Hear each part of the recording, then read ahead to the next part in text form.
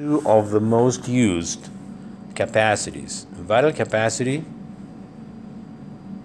and we have here like in the formula, inspiratory reserve volume plus expiratory reserve volume plus tidal volume. This is supposed to be V here. And function of residual capacity, residual volume plus expiratory reserve volume. We can also measure the total minute volume, which is the amount of air that we breathe every minute. And I think we measured that also in the lab that we had on respiratory system. It's a good index. It tells us how much air we breathe every minute, and it serves as an additional number that we can analyze. And to better remember these volumes and capacities, it's always good to see them in a graph like this, because here we can understand the curve and the moments. When the curve goes up, that's inspiration. The base pattern of waves is the tidal volume, because that's inhalation, exhalation, inhalation, exhalation.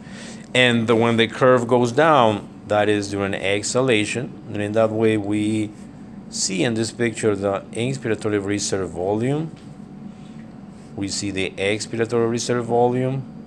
And one thing that we said during the lab is that the ERV, expiratory reserve volume, is supposed to be less or lower than the inspiratory reserve volume. There's always more air that we can hold in inhalation than the air that we can force out.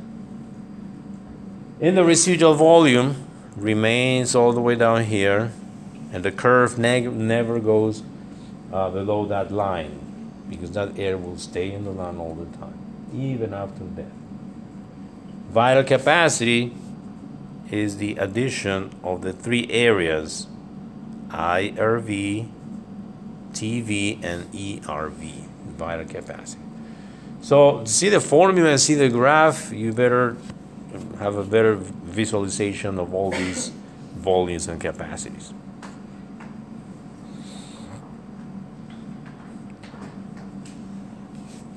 We use this spirometry to classify the lung disorders in basically two types: restrictive disorder and obstructive disorder.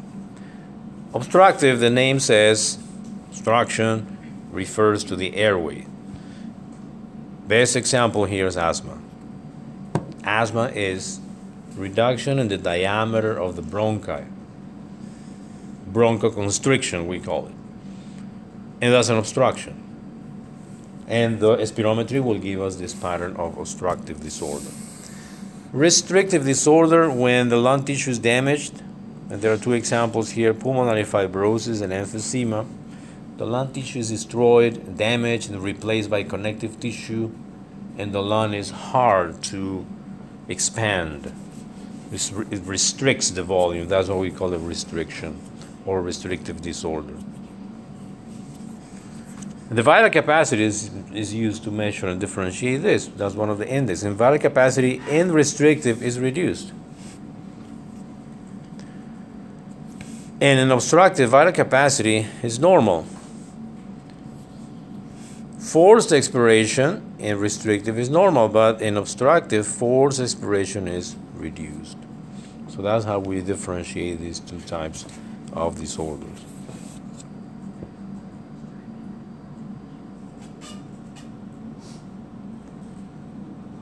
What is asthma? A little bit more about asthma. Asthma is a disease that is characterized by the following symptoms: dyspnea, which means shortness of breath, and wheezing. Inflammation of the bronchi, mucus secretion, excessive mucus secretion, and constriction of the bronchioles. Those three things are the main signs of asthma. And we see here in the graph, normally this is the diameter of the bronchi, the small bronchioles. If there is asthma, then we see how the wall of the bronchioles are inflamed and it gets thicker, and there's more mucus being produced, and the consequence is that the diameter of the bronchiole is reduced. And that's why the wheezing, the air going through these small spaces, small ducts, produce that sound.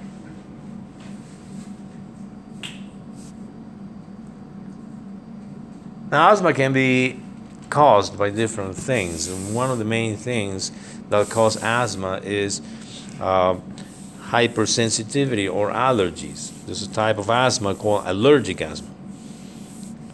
If someone is allergic to some particle, dust, or anything, there will be a reaction, and that reaction inflames the wall of the bronchioles and contributes to asthma. There's a whole immune reaction mediated by the IgE antibodies. And the treatment goes directed to increase the diameter with medications that are called bronchodilators, like albuterol. Albuterol is one of the medications that is given in inhalers, sprays, and that will open up the bronchioles and improve the symptoms. Of course, the main treatment is here to avoid the thing that is causing the allergic reaction. But some people develop this in a chronic way, and even after the allergen is not present anymore, they're still with a reaction that takes some time to recover. Emphysema is another example of lung disease. This can be understood as destruction of lung tissue. And therefore, there is a reduced area for gas exchange. So there's a problem with oxygenation of the blood here. And since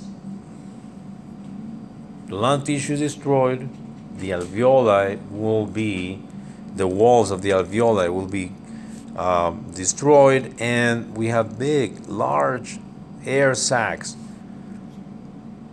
that sometimes they can collapse during exhalation, making things worse. Smoking is a trigger, especially in people that have some enzyme deficiency in the lungs, and they develop emphysema with the time.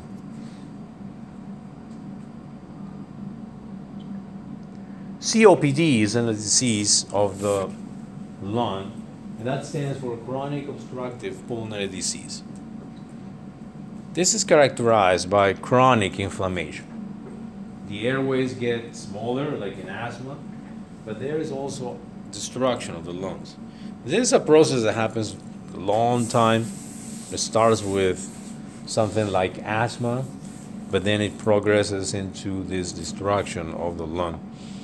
That's why at some point it is diagnosed as a bronchiolitis, like an inflammation of the bronchioles that gets chronic, but then with the time it may turn into emphysema with destruction of the lung tissue.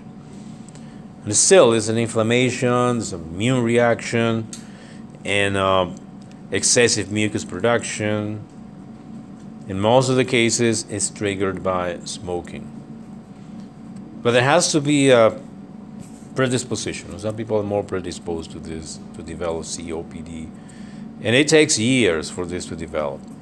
And of course, it can be prevented if smoking is avoided. And another problem that gives restrictive disorder is called pulmonary fibrosis. Pulmonary fibrosis is a reaction, an inflammatory reaction that gets chronic, and it's like having a scar. When we have a wound on the skin, it heals, but sometimes it leaves a scar, and a scar that is thick, fibrous. Something similar happens in the lungs. There may be an inflammation, chronic inflammation, and then it heals, but with excessive amount of fibrous tissue. And sometimes this is due to inhalation of very small particles of carbon, dust. People that are exposed to very small particles like miners, they can be subject to this type of disorder called pulmonary fibrosis. But not everyone develops this. Again, there has to be a predisposition, and an immune reaction is what gives place to this process. So all these diseases can be classified, measured, monitored with spirometry and see how bad they are affecting the lung volumes and capacities.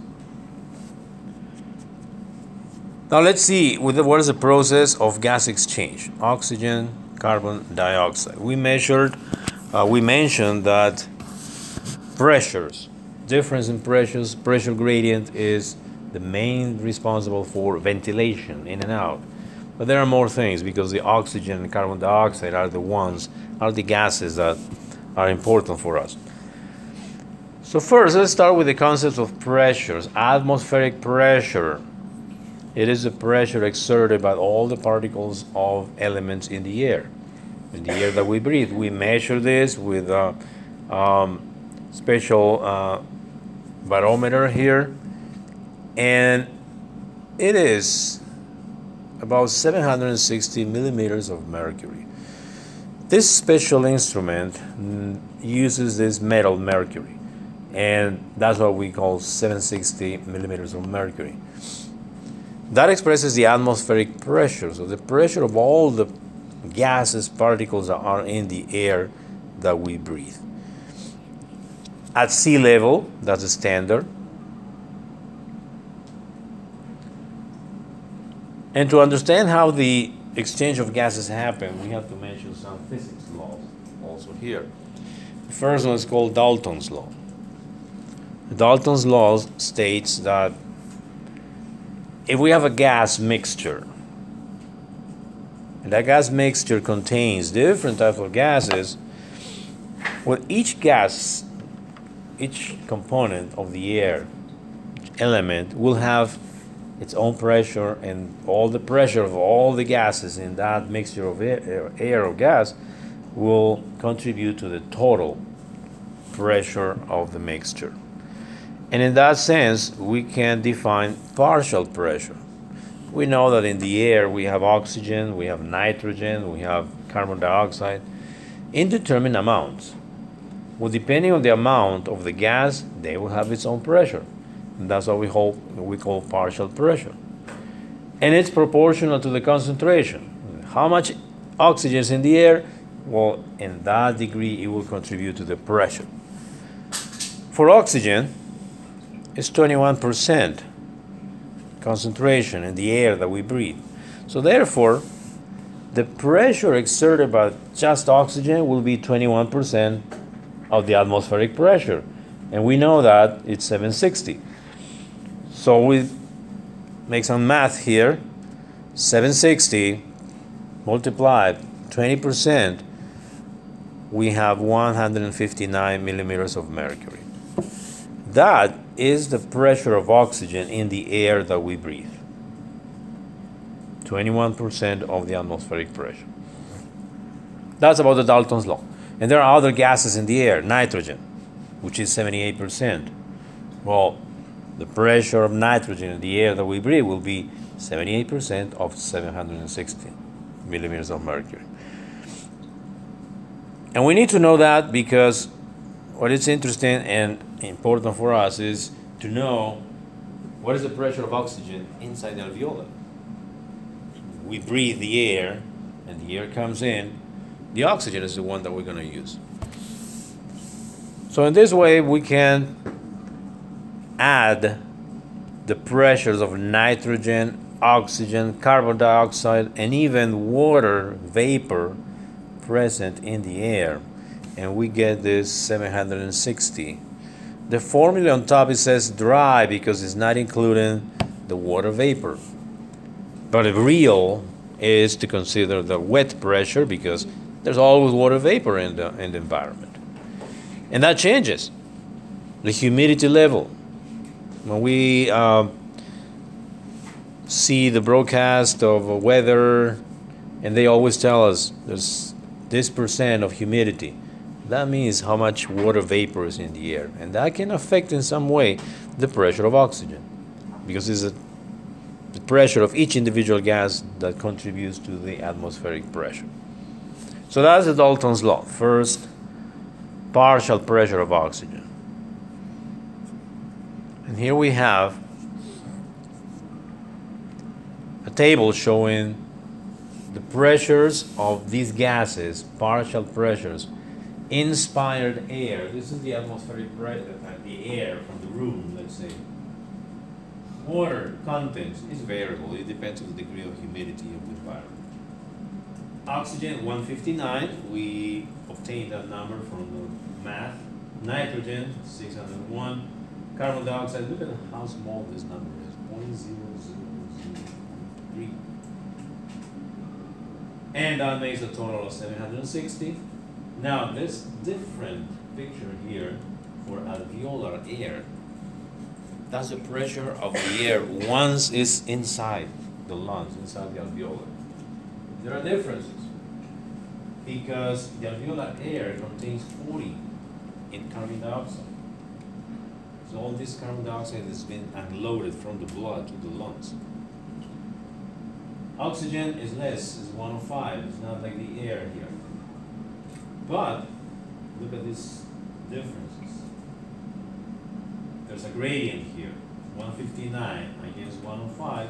This oxygen will diffuse from the inspired air to the alveolar air. And here the alveolar air will go in this direction, carbon dioxide.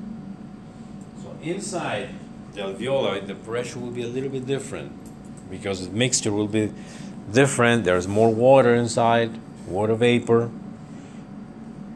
And that's important to remember for the exchange. Another thing that is shown in this table is how the oxygen pressure changes depending on the altitude. If we are at sea level, the atmospheric pressure is 760. There is 21% of oxygen in the air, so the pressure will be 21% of 760. But if we go to a city which is 8,000 feet above sea level, the atmospheric pressure will be 564. Now, oxygen will always be 21%, but 21% of 564 is 118. And that's how we have problems for breathing and oxygenation, because the pressure of oxygen will be much lower if we go to high altitude places. The amount of oxygen, the concentration of oxygen in the air is the same here on 8,000 feet. The contents is the same, the pressure is different. And that's what it makes a difference and makes us or gives us a hard time for getting oxygen.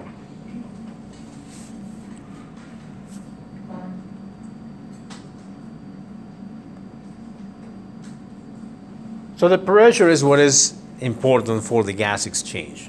And here in this picture we can see those pressures in different places and understand how they can diffuse, in which direction. Here we have the alveolus in the lung and a blood vessel going around. The blood vessel brings 46 in pressure of carbon dioxide. There is 40 pressure of carbon dioxide inside the alveolus, so the carbon dioxide will diffuse out to the alveolus. Oxygen contents in the blood that gets to the lungs of the alveolar is 40, but the oxygen in the alveolar is 100, rounded it because it was 105, 100, 105, and the oxygen will diffuse in this direction towards the blood. And you can see how the color of this blood will change from blue to red, meaning that it's getting oxygenated. As long as the blood circulates around the alveolus, the blood gets oxygenated. And that's the main point about the lung, to get oxygen to the blood and get rid of the carbon dioxide. But here we mentioned the Henry's law. Henry's law is another physics law that states how well a gas dissolves in a fluid, because the oxygen and carbon dioxide here are in the air. It's part of the air mixture. But here, these gases are dissolved in the blood. So how well oxygen and carbon dioxide dissolve in the blood, that relies on this law called Henry's law. Every gas has a different solubility, how well it gets dissolved in a fluid like the blood. And as we say here, the amount of gas that dissolves in liquid depends on three things. Solubility of the gas, which every single gas has a different index, how well it dissolves in fluids. Second, the temperature. And third, the partial pressure of gases, which is the most important factor.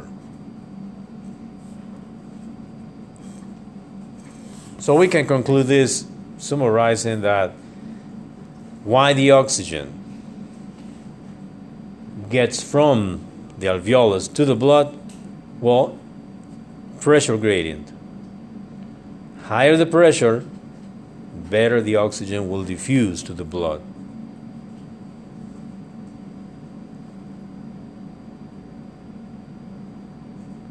That determines how well the oxygen will dissolve in the fluid. It's a very important thing.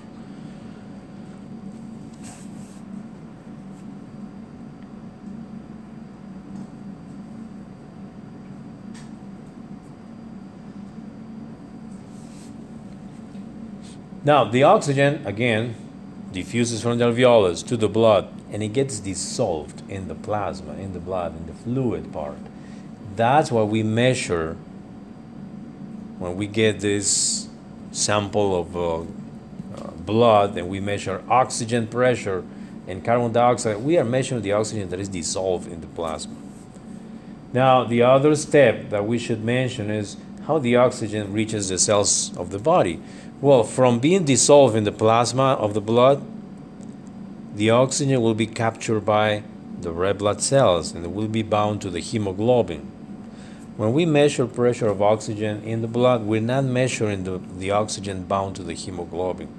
We are measuring the oxygen dissolved in the plasma. And that's what it explains how the oxygen diffuses from the alveolus to the blood.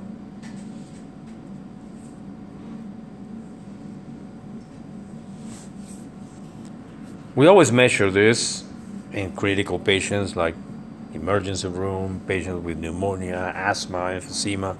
We get a sample of blood and measure the oxygen pressure. And if it's a high, that means that the oxygen is diffusing well through the lungs. Or sometimes in emphysema, there's a low capacity, low diffusion capacity, low oxygenation, and we can measure that with a blood sample. So that explains how the alveoli, as we see here in this graph, resembling like a bunch of grapes, every single alveolus is surrounded by a rich capillary network. And you can see how from one side it's blue and then turns red. That's the direction that the blood is flowing. Blue meaning it gets poor in oxygen, and red it turns rich in oxygen as long as it gets the oxygen from the alveolus and then leaves the lungs red, oxygenated, and going back to the heart.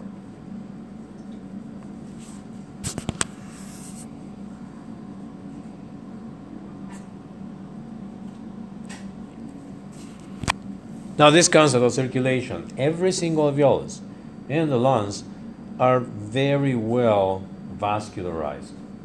And we can measure the blood flow, how much blood circulates around the lungs, and how much blood will get oxygenated, of course. 5.5 liters per minute. That's the same of the cardiac output. It makes sense. All the blood has to be oxygenated in order to return to the blood every minute and provide oxygen for the rest of the tissues. Now, if you remember from cardiovascular, the circulation of blood, the blood from the heart is pumped by the left ventricle and it goes aorta, circulates all over the body and returns to the heart, to the right side, to the right atrium. And the blood circulates because also a difference in the pressures of blood. And we mentioned that again here. Systemic circulation pressure difference is about 100. That always drives the blood circulating in the blood vessels. And the difference between left atrium and left pulmonary artery and pulmonary artery is only 10. Those are the entrance and exit of the lungs. Just 10 millimeters of mercury, which is a very low pressure. Vascular resistance is very low, so the blood can circulate properly. And slow enough so it can get oxygenated. Well, this relationship between circulation and oxygenation is called ventilation perfusion, or VP. And it can be understood like this: different numbers. Blood flow in liters per minute. There's more blood flow in the base of the lung than in the apex of the lung. And ventilation is more in the base than in the apex. Now, what is important is the ratio, ventilation and perfusion, which we get here. 3.4 against 0.63. We can understand this in this way. If we are standing, the blood has to go all around our lungs to get oxygenated. But there is something called gravity, and the gravity will try to pull the blood all the way to the bottom part. So, in some way, the blood has a hard time to reach the apex of the lung. That's what you see there. Blood flow at the base 1.29, and the apex 0.07. So the blood is like flooding the bases of the lungs, but not reaching completely in the same degree to the apex. This will change if you lay down horizontal. Lay on bed, and now the orientation is different, and the blood will go again to the lower part, but the lungs are now rotated. You're laying down. Well, these numbers must be optimal all the time so we can get oxygen and the blood pick up that oxygen. If someone has heart disease, the blood going from the lungs to the heart is having a different speed, a different flow. And that is the reason why people with heart disease, they find hard to lay down horizontal or sleep with no pillows. They need pillows to sleep because of the VP ratio is different. It's not normal. The blood will flood some areas of the lungs, and the ventilation is not properly unless they sit up or stand up, and they can oxygenate much better. So this is called ventilation perfusion ratio, and tells you that the bases of the lungs always have more blood than the apex of the heart.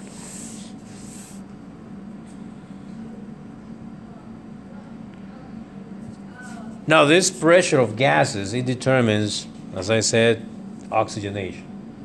There's a problem with deep sea divers where if they go too deep under the water, well, the pressures will change. Pressures will change. And there's a special type of training and adjustment for this type of sport, especially if they go very deep.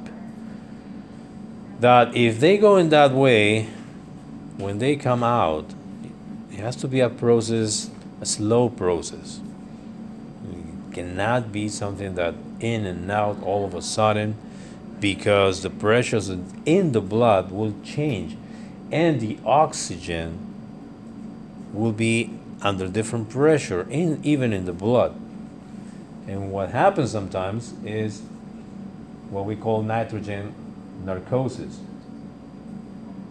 because we breathe air, we breathe oxygen,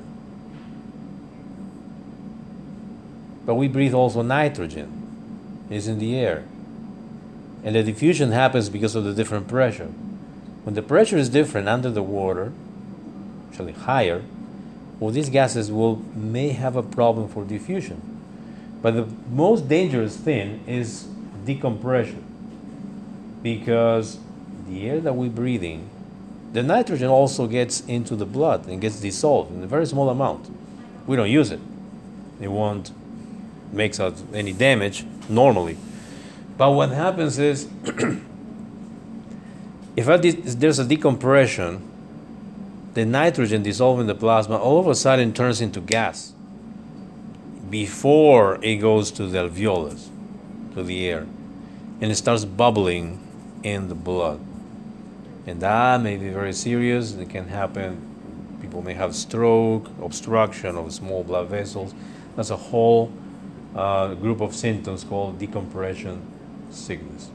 And everything is explained by the different pressures that the gases may have because they're going too deep under the water.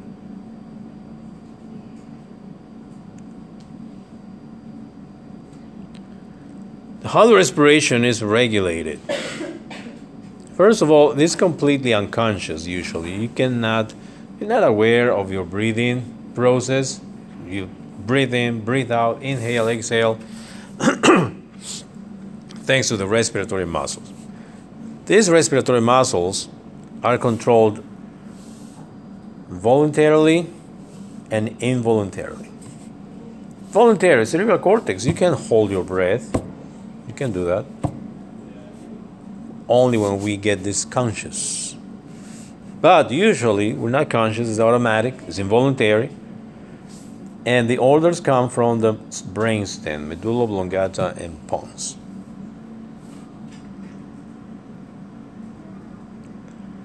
In the brainstem, there are neurons called respiratory centers. There are motor neurons. They control the diaphragm. Phrenic nerve is the one that brings the axons.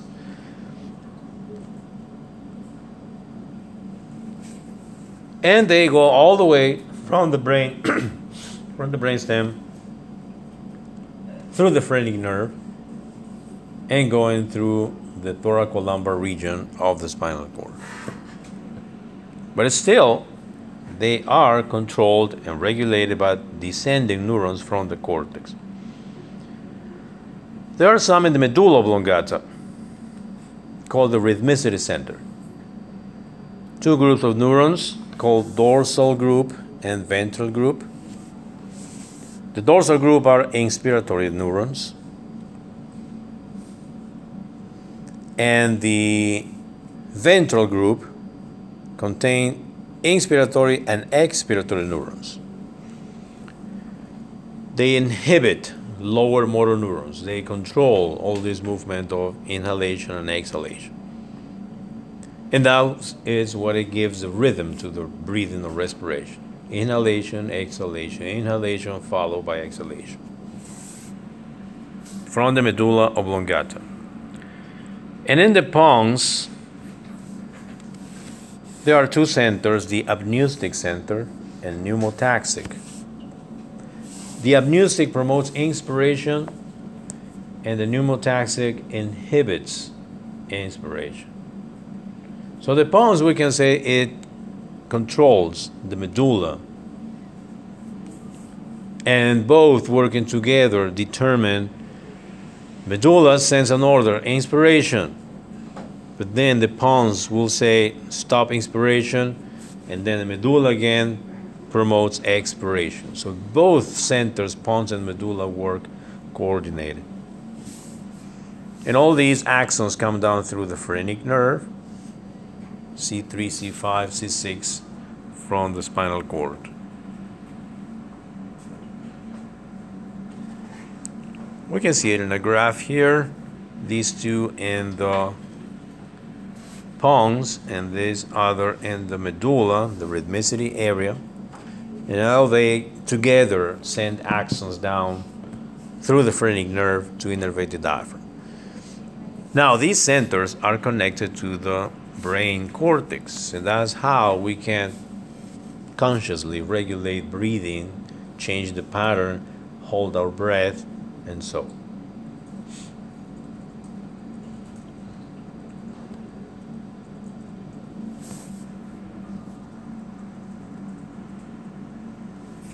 How these medulla and pons work? They work automatically, but the stimulus that they make them work are chemoreceptors. Receptors, neurons that will detect the concentration of hydrogens, pH, carbon dioxide, and oxygen. There are central chemoreceptors in the medulla, but there are also peripheral chemoreceptors in the aorta and the carotid arteries. Well, these chemoreceptors will actually control how the medulla and pons will work oxygenated.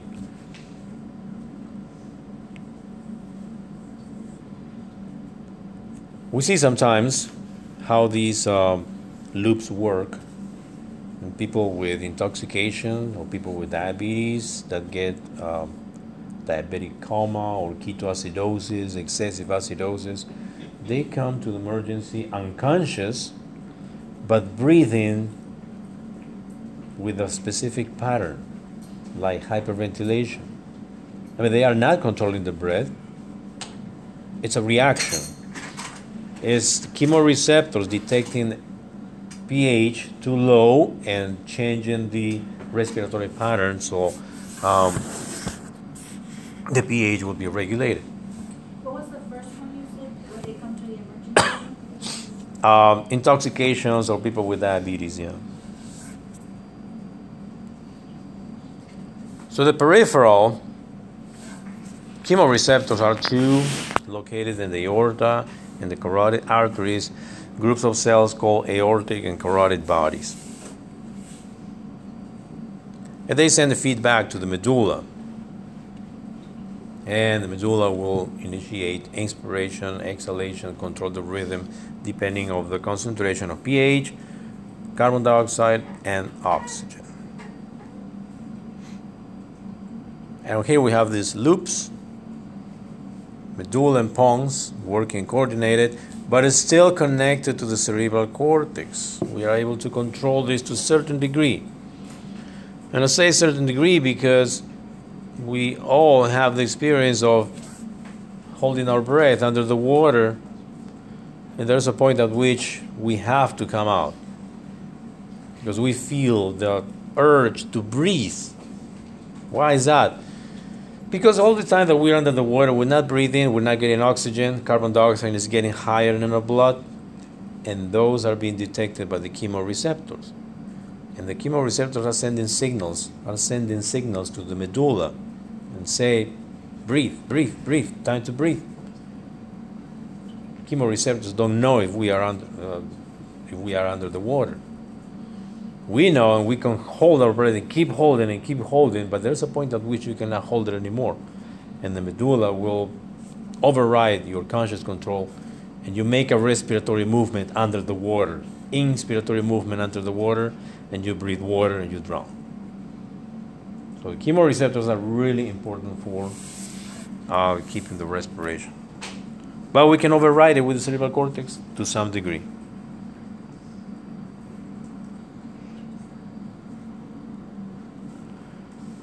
This is a relationship of respiration and oxygenation with the acid-base band. If the ventilation is not normal, carbon dioxide is not being eliminated, and it starts rising in the blood. And that makes the pH coming down, getting acidosis. But if we hyperventilate, we are eliminating carbon dioxide, and the carbon dioxide will fall, the levels will fall in the blood, and the pH will go up. We call that hypocapnia.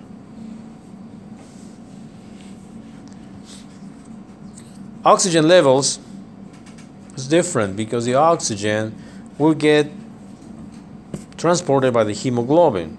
So the hemoglobin controls very well how much oxygen is getting to the tissues, unless there is a dramatic decrease in oxygenation that will affect the hemoglobin transport. So ventilation is mainly controlled by the levels of carbon dioxide in the blood. The level of carbon dioxide in the blood is the one that determines that you have to breathe after holding your breath. That's the main trigger.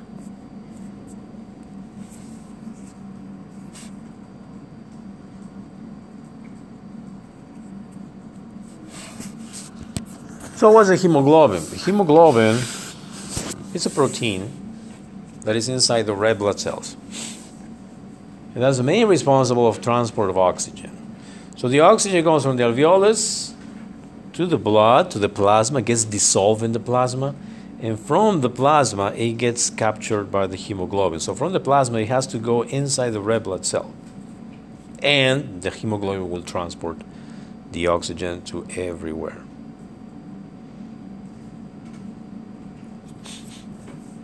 Now, why the hemoglobin? Because the hemoglobin, each molecule of hemoglobin has 4 sites for 4 molecules of oxygen. So it facilitates the transport of oxygen and maximizes the transport of oxygen to the tissues of the body. Here we have a comparison. If we get oxygen from this tank and get it dissolved in the plasma, we get this amount of molecules. We measure the pressure of oxygen here is 100, because remember, we measure the oxygen dissolved in the plasma. But if we get oxygen to this other container on the other side that has hemoglobin, you see how each molecule of hemoglobin is getting 4 molecules of oxygen. The pressure is still 100. Why? Because the pressure measures only the oxygen dissolved in the plasma, and there's the same molecules of oxygen dissolved in the plasma. But you see here many other molecules of oxygen. They have been captured by hemoglobin. They're inside the red blood cell. But the contents, the oxygen content, it's very different. In the first container, you have 0.3 milliliters of oxygen. Compare the compartment with hemoglobin contains 20 milliliters of oxygen. That is the reason of hemoglobin. It maximizes the transport of oxygen. The oxygen that is captured and transported to the tissues and cells of the body.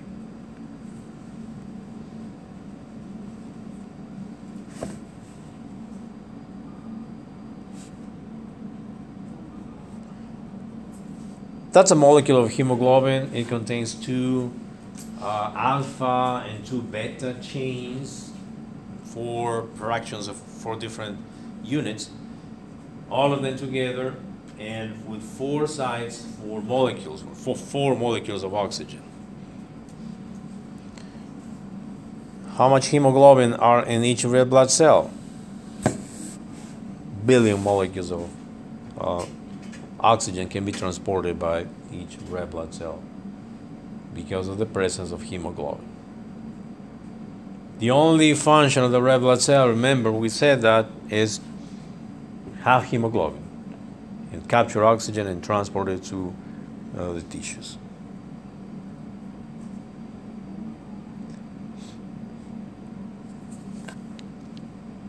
Hemoglobin, when it gets oxygen, it changes its chemical configuration. Deoxyhemoglobin, oxyhemoglobin, or reduced hemoglobin is the hemoglobin molecule without oxygen. Now, every molecule of hemoglobin contains a molecule of iron, and if oxygen is not bound, it changes from the ferric form to the ferrous form. There are other types of hemoglobin, like the methemoglobin. When the iron is oxidized, by different reasons, sometimes some drugs can cause this. And so this hemoglobin cannot bind oxygen. That may be a problem. Some medications may affect the state of hemoglobin and give problems for oxygenation. Carboxyhemoglobin is that hemoglobin that binds to carbon monoxide. As you know, carbon monoxide is poisonous. And the reason why it's so poisonous is because it binds the hemoglobin. We call that carboxyhemoglobin. And it happens that carbon monoxide binds in a very strong way to the hemoglobin, even stronger than oxygen. It competes with oxygen. If someone breathes carbon monoxide, a percentage of it will bind to the hemoglobin and cause a poison and intoxication and death of that person. If the person is saved, is rescued on time, there's a special treatment to release all the carbon monoxide from the hemoglobin, because that person will have hemoglobin with carbon monoxide for many days. Now we can measure this. There are special instruments to measure this, colorimeters, spectrophotometers, that depending on the chemical configuration can tell you this is how much oxyhemoglobin, deoxyhemoglobin, or carboxyhemoglobin we have in the blood. Another concept related with hemoglobin is the concept of saturation of hemoglobin. It means how much hemoglobin contains oxygen, expressed in percentage, out of the total amount of hemoglobin that we have. And it's a good index of oxygenation. If you see here this instrument called pulse oximeter, showing 97% of saturation of oxygen. That refers to saturation of hemoglobin. That means that 97% of the hemoglobin you have contains oxygen, which is very good. Now, if that percentage goes down to 80, 85, then you are in trouble. You're not oxygenating well. And it's very simple to measure. This is a very small instrument that it is attached to the finger, and it reads from the capillary beds of your fingernails, and it tells you how much oxygen your hemoglobin has. This is very useful during surgeries, during procedures, critical patients. They can tell you if the patient is getting oxygenated properly.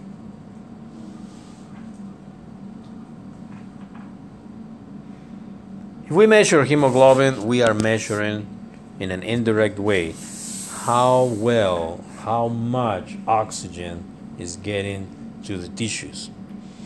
And if we have low levels of hemoglobin, then we define anemia. If we have higher levels of hemoglobin, that's called polycythemia. They usually correlates with the number of red blood cells, meaning if there's more hemoglobin, there has to be more red blood cells. Or if the hemoglobin is low, that's because there's less number of red blood cells.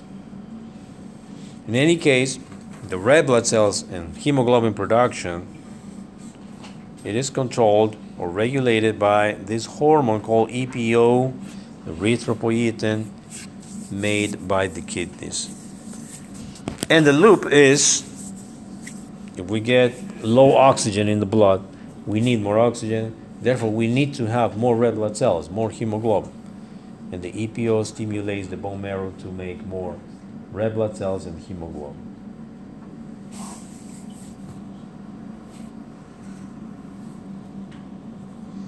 Now that oxygen from the hemoglobin has to be unloaded to the tissues. First, it has to be loaded to the lungs, and then unloaded when the red blood cells get around cells and tissues. And we see this reaction, deoxyhemoglobin plus oxygen, we have oxyhemoglobin. And it's a bidirectional.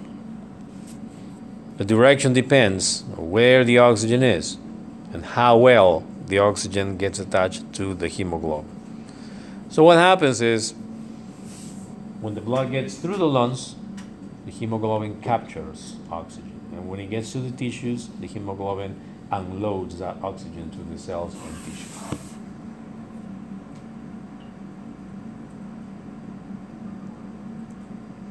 And that is controlled by the pressures again. If we have a pressure of oxygen of 100 in the systemic arteries, that usually determines that 97% of the hemoglobin contains oxygen, given this amount of oxygen in the blood. But in the veins, where the oxygen pressure is 40, the amount of oxygen bound to hemoglobin is 75%. And that means this amount of oxygen, that absolute amount.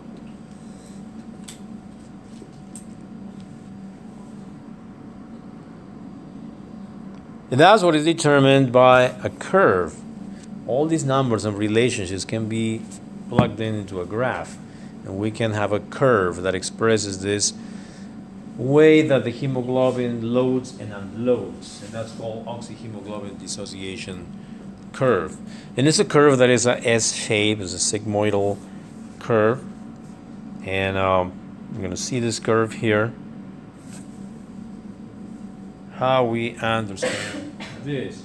Here, the x-axis, we have the pressure of oxygen in the blood, and here, the percentage of oxygen bound to hemoglobin.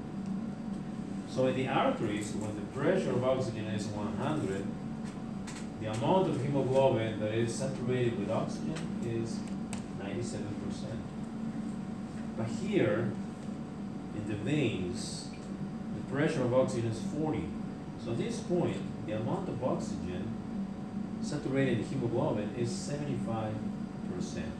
So always the amount of oxygen that is unloaded to the tissues will be here, this difference. Just that. It never goes lower than this. If you go lower than this, then you're in serious trouble. Your tissues are getting a lot of trouble for getting the oxygen. And all this is a very narrow range here. Means of protection for the tissues. A guarantee that the oxygen gets there, and it's not much variation in general.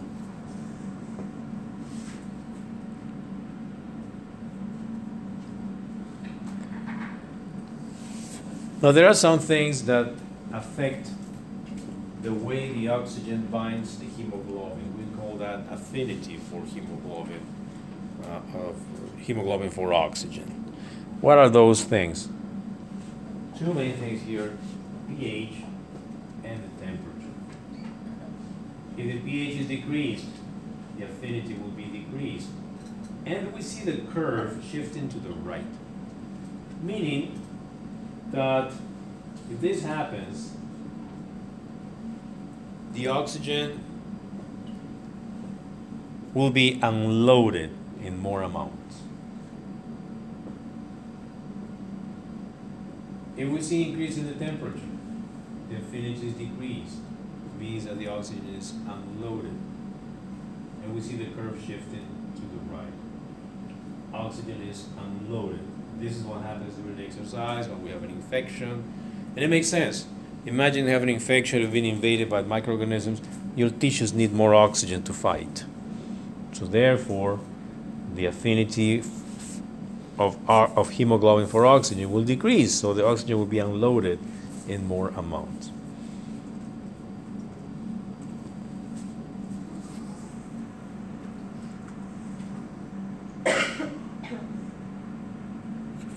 So as we said, this mechanism ensures that muscles get more oxygen when we exercise, when we have fever, when we have a challenge.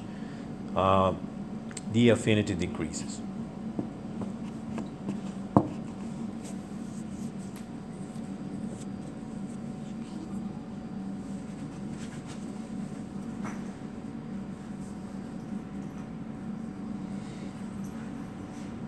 And we see the same here, but with specific examples. 7.40 pH of 7.40 is what is normal. Now we have the pH decrease, 7.20. You see this curve shifting to the right. That's what we mean. The curve changes, determining how much oxygen is unloaded and loaded.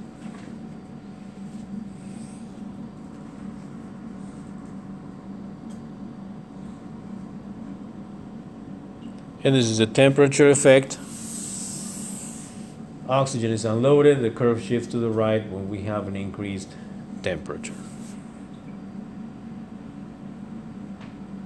What is 2,3-DPG? That stands for 2,3-diphosphoglyceric acid. This is something that the red blood cells have inside. It's an enzyme It's an intermediate compound of the glycolysis. So this changes depending on the metabolism of the red blood cell. And it's a way that the red blood cells can change the affinity for hemoglobin. This happens when someone has anemia or when we are high altitude places. That will determine unloading of oxygen. The red blood cells have mechanisms to change this by this 2,3-DPG for better. More unloading of oxygen to the tissues.